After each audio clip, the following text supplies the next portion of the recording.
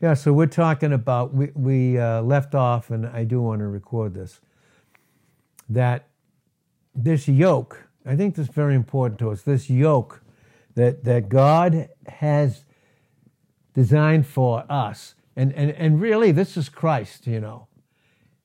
God the Father, through Jesus Christ communicating to him about humanity, and God the Holy Spirit taking those things of Christ and showing them unto us, so you can see how they all were involved. But yet, you know, for God to understand us, God, you know, and he couldn't understand humanity because he's sovereign. He didn't know what it was to be weak. He is strength. But he understood it through his Son putting on humanity. And he had a human nature, never had a sin nature, we said. He had a human nature. And we were saying that he could understand sin, not in the sense of failure or ever being tempted, but just in his deep interest, desire, and love for humanity. It entered into him, never tempted him. And so that the yoke that he has in Matthew 11 and verse 29, that yoke that he has for us is that deep desire of his intimacy for us. And when I'm near him through submission of the will, I draw near to him in James 4:8. And now that's how I cleanse my hands. Cleanse your hands, you sinners. Okay, how does that happen? Well, he does that, as brought out in John 13 in those first 10 verses. We're already saved, and he that's been born again once doesn't need to be reborn again a second time in John 13 and verse 10, but certainly needs to have our feet washed. Because even him washing our feet is the intense desire that he has to love us and to fellowship with us. And so that's amazing. So the yoke there, we're talking about the yoke that we all need, the yoke, it's good for us to bear it in our youth. Ecclesiastes 12:1. It's good that we have that yoke when we're young, and Lamentations 3 and verse 27, so that when we're old, we won't depart from it. Train up a child in the way when he's young, in Proverbs 22 and verse 6. And when he's old, doesn't mean he's not going to fail, but when he's old, he ultimately he's not going to depart because God did that work in us, you know, and he's going to be faithful even when we're not, in 2 Timothy 2 and verse 13. So the yoke that Jesus has for us is that deep desire of his intimacy. It's that he uses to keep us close to him, just so he can love us intimately. It's so amazing. So, and that's the yoke in Matthew 11 and verse 29. Jesus never needed to be restrained. We do, because we have a sin nature in us, even though we're not of it, in Romans 8 verse 9. That yoke that he has, that's brought out clearly. It's not the picture of two oxen with each having a yoke, and then picture Jesus has a yoke on him, and then he wants us to be. That's not what it's teaching. What it teaches is in the type, and here's the type again in Numbers 19, but it's specifically 1 and 2, but specifically verse 2, that red heifer, and again, we know that, you know, all the sacrifices were male in type. Why is it then a red heifer, which is a female? Because it spoke of his incredible obedience and submission to his father. That's what that's bringing out in Numbers 19 and verse 2. But that red heifer was to be spotless, and that meant in his instant, constant submission to the Father's will. That's what that's bringing out. And he was to be spotless, and notice what it says, never having had a yoke on it. He never needed to be restrained. He always, in John 8:29, Romans 15:3, he always pleased the Father. And that's why we're created in Christ. In Isaiah 43 and verse 7, it's for God's glory, and only grace glorifies him. And that's why he has pleasure. We're created for his pleasure in Revelations 4 and verse 11, because Jesus was the only one that pleased him, and those that receive him and function in him, they experience the pleasure of who Christ has made them to be in each individual vessel. That's one, and a part of that one body. Ephesians 5:30, 1 Corinthians 12, 12 and 13, but each a particular member. In revealing that, the particular member there in 1 Corinthians 12 and verse 27, that goes into the particular intimate fellowship for all eternity in Revelations 2 and verse 17. Because it's that white stone, it's a hidden manna, and that's God, Christ always dealing with us through everything. Every situation, every circumstance, every failure, every success, He's right there with us. He may not be able to fellowship with us when we choose to live in sin and failure, but he's still waiting to be gracious in Isaiah 30 and verse 18, still waiting. And so, again, he never needed this restraint, but you and I do. And that's the yoke. And that's why it says, it's why it says that, all you that labor, we all do. And are heavy laden. We all are. So, but come unto me. Where? Because you're going to find he's the end of your labor, because he bore what you're trying to deal with, not only with yourself, that's heavy laden, but what others put on you. He would never do that, because everything, even Job, and the Holy Spirit, of course, wrote the book of Job, as many as tried to say it's not historical. But he even said, he sewed up my iniquity in a bag in Job 14 and verse 17. Yeah, because that all went on Christ when he came. Now, when it says that in Job 14 and verse 17, he sewed up my iniquity in a bag, that is teaching Micah 7, 18 and 19. Who's a God like you that passes by transgression, meaning not dealing with it, still having mercy, but not dealing with it yet. And in the sense of his eternal mind, having buried it in the sea of his forgetfulness, meaning not treating us after it, in Micah 7, verse 19, until Christ would come and be that sacrifice in 2 Corinthians 5 and verse 21. God made him, Christ the Son, to be the sin sacrifice for us, that we might be made the righteousness of God in him. So when God declares us through what Christ has accomplished, okay, that is, he's being righteous, and because he is righteous, because in Psalm 11 and verse 7, the righteous Lord loves righteousness, then he's free to be gracious towards us. It frees him up, because his justice, his love and his justice has been met. So all of that goes into the reason that we need the yoke, to realize that when it says in Colossians 2 and verse 9, for instance, in the King James, it says, Christ was the fullness of the Godhead bodily. That means the whole time he walked on the face of the earth, he was filled up with all of who God is. That's what it says in the Koine Greek New Testament. He's filled up with all that God is. And then in Colossians 2:10, when it says, and you are complete in him, saying, you are filled up in him. That's why we need the yoke. And so in that sense, he's with us,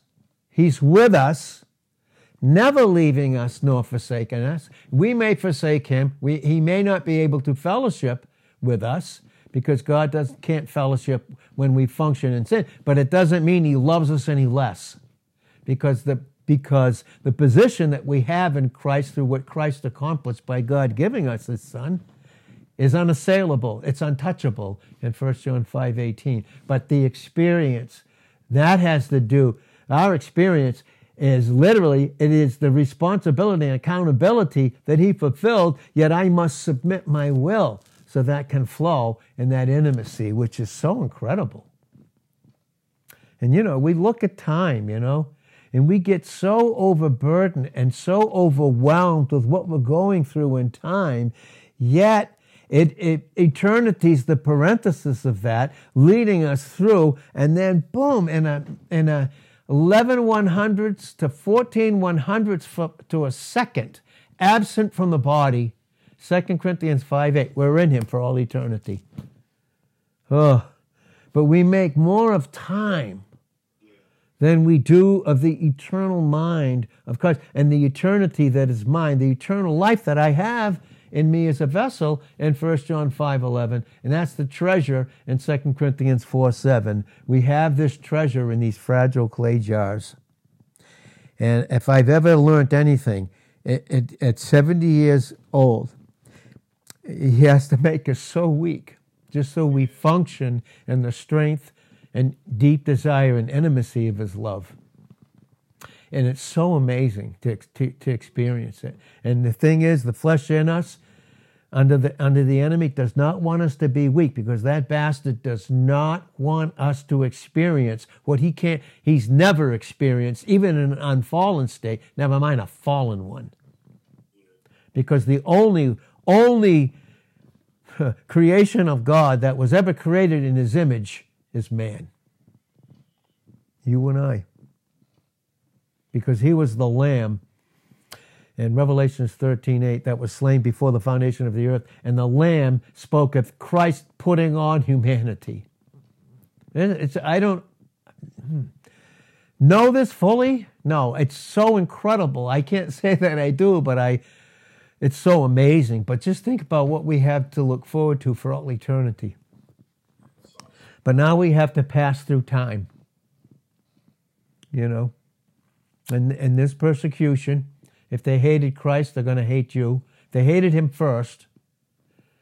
In John 15:18, they're going to hate you. Yeah. They kept my sayings and to use against me. And if my sayings are yours, what do you think they're going to do? You know? And they're going to reject you. And they're going to be your enemy. You see that in Psalm 35 and verse 19, you know, in David, and it was said in the Spirit of Christ, my enemies are more than the hairs of my head. And I think that's Psalm 69 verse 4. And for my love, they're my adversaries, and they reward me hatred for my good in Psalm 109 verse 4. And you can see that even in verse 5, how there's such hatred, you know. And so there's going to be persecution for us, but that's not evidence that God's not for us. It's the evidence that he's so for us in Christ, and in the world, how instantly they so hate us, you know, because God is for us. He's nothing but for us in Christ now that we're in him. Because if he weren't, then there would have to be something he'd hold against his son. But we're one with him in John 17:11. 21 and 22. And God gave us his son so that we would be one with him as his son, but have a loving father and not a judge. You know? And so that's the importance of having the yoke, and the importance of, he's with us. He's with us in Hebrews 13:5, triple salutation, to never leave you nor forsake you. In Joshua 1:5, I will not fail you nor forsake you, because my love doesn't change. It's free to flow because the justice has been met. And so love never fails in 1 Corinthians 13, verse 8, meaning it pictures like there, when it says never fails, it really means, in the Greek, it means it never fades. So it's like the most gorgeous flower or creation you have ever seen. You look at it and you go, oh my God, it's so gorgeous. Yes, that's his love for us. It never fades. It just never fades. And so if I have a personal yoke and I'm personally yoked up to him, I won't have any problem with any of those through those that are Christ. I won't, because from the babe to the young man to the spiritual dad, doesn't make any difference. Those are called our brothers, those that are one with us in the Lord.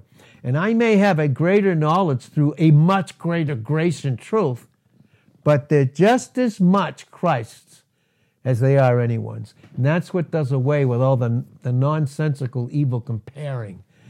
You know, that comparing stuff, you know. I believe that's 2 Corinthians 10:12. There's no comparison, because there's no wisdom involved in it, because wisdom is just the activity of God's nature, which is love flowing through that wisdom. And that's why when we lack it, which means we are weak. And when I'm weak, the only thing that I will function on is what I see and can determine by myself. That's why we need to have constant wisdom.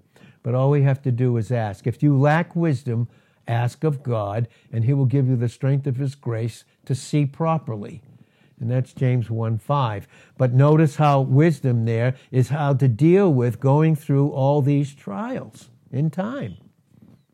But the trying of our faith, 1 Peter 1:7, is much more precious than gold. It's much more precious, because you don't have to see him to trust him. You don't have to see him. You don't have to doubt that what he has for you. Because he's for you, no matter what it looks like. And the enemy tries to bring in sight and all this natural reasoning, I think it's interesting too. Because after having taken Israel out of Egypt, and they were in bondage, right? For over 400 years they were in bondage, and they couldn't do a thing about it, till Christ raised up Moses, type of Christ, in delivering them. In delivering them. And you see that.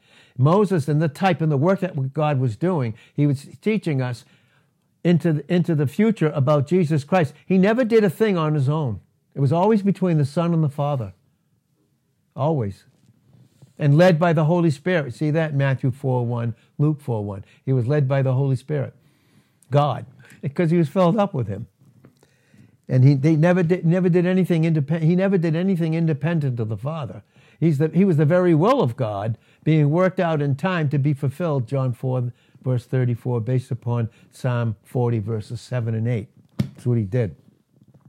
And so he led them out in one night, what they couldn't do for over 400 years.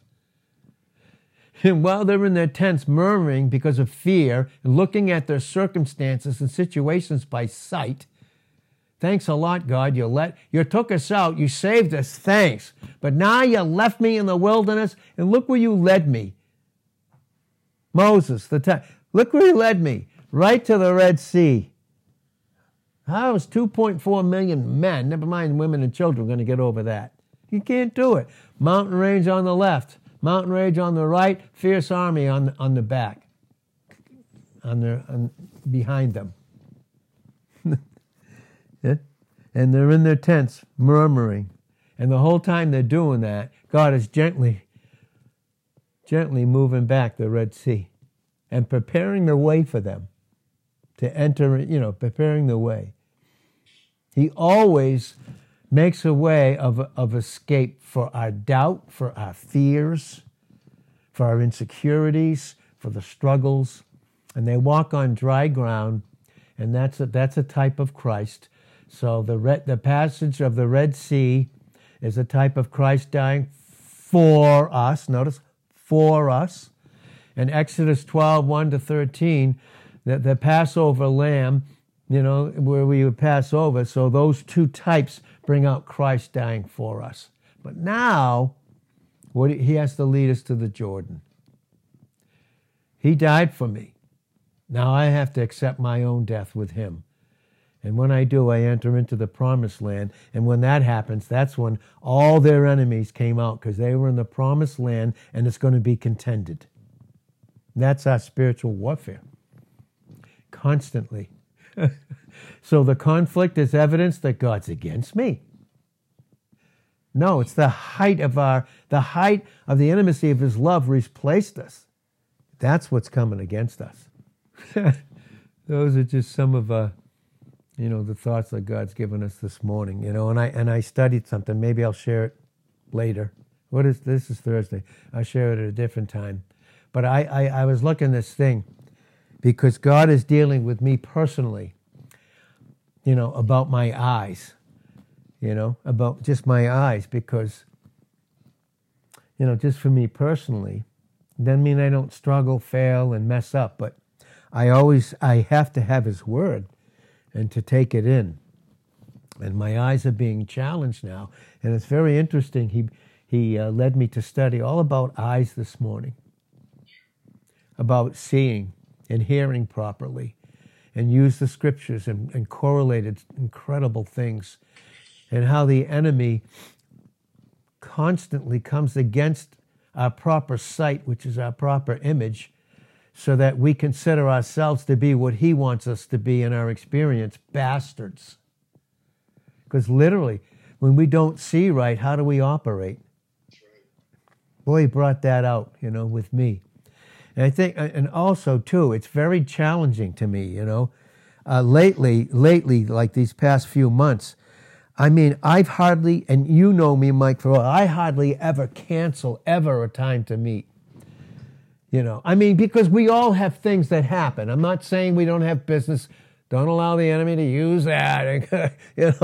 We all have times when God leads us to do certain things when we can't meet, and that's perfect, and his plan is perfect. Boom.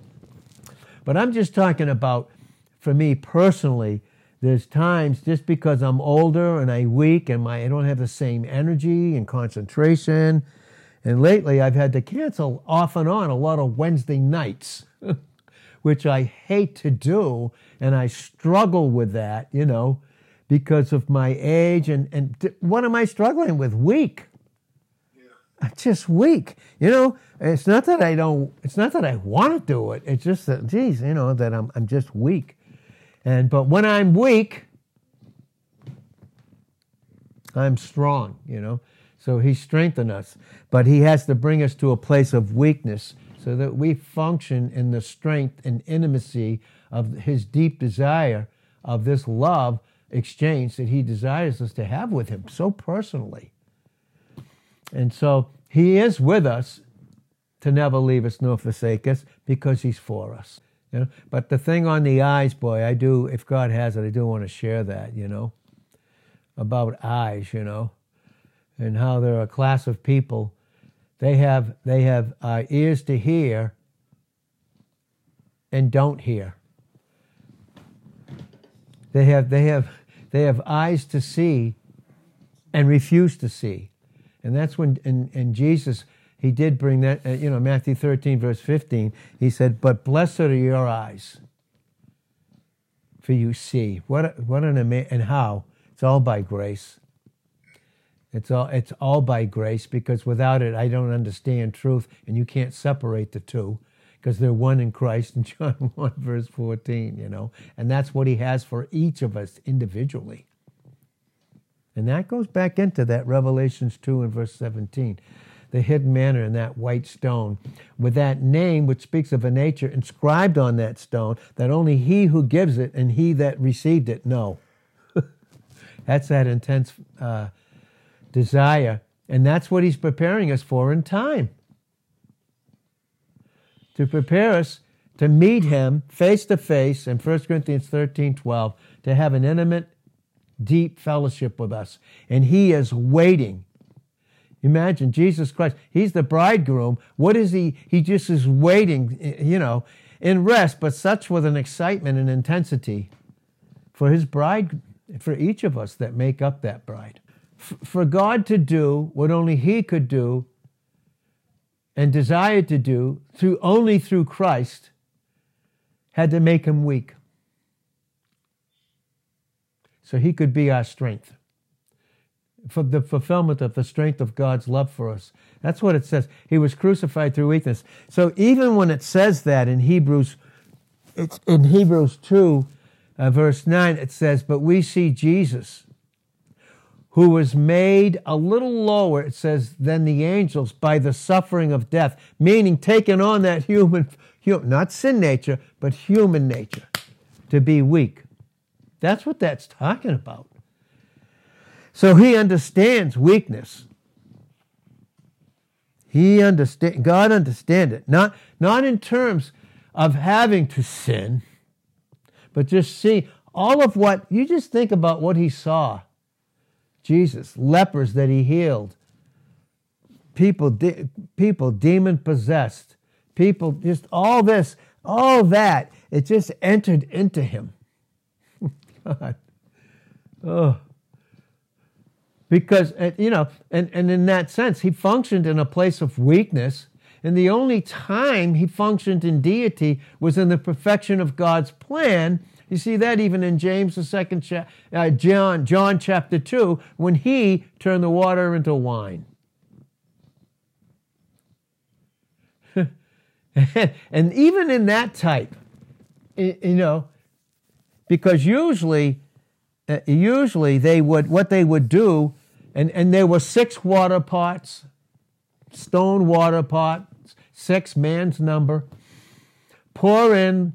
When they would have guests back then, they would serve all the good wine first, all the best, so then they could bring out the lesser and keep. But God does the opposite.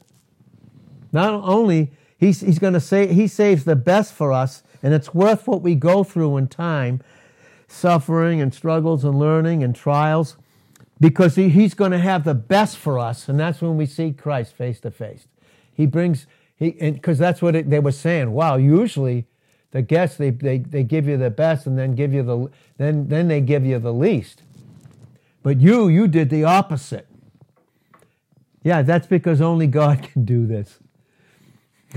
Only God has done that. And that's the type even there, even in His first miracle that he performed. And showing that He's not just impeccable human nature, but He's God. Truly God, truly man. One in Him. And God having met everything about us through His Son. God. And so the Father, He functions as our Father through His Son and who He's made us to be. It's pretty awesome.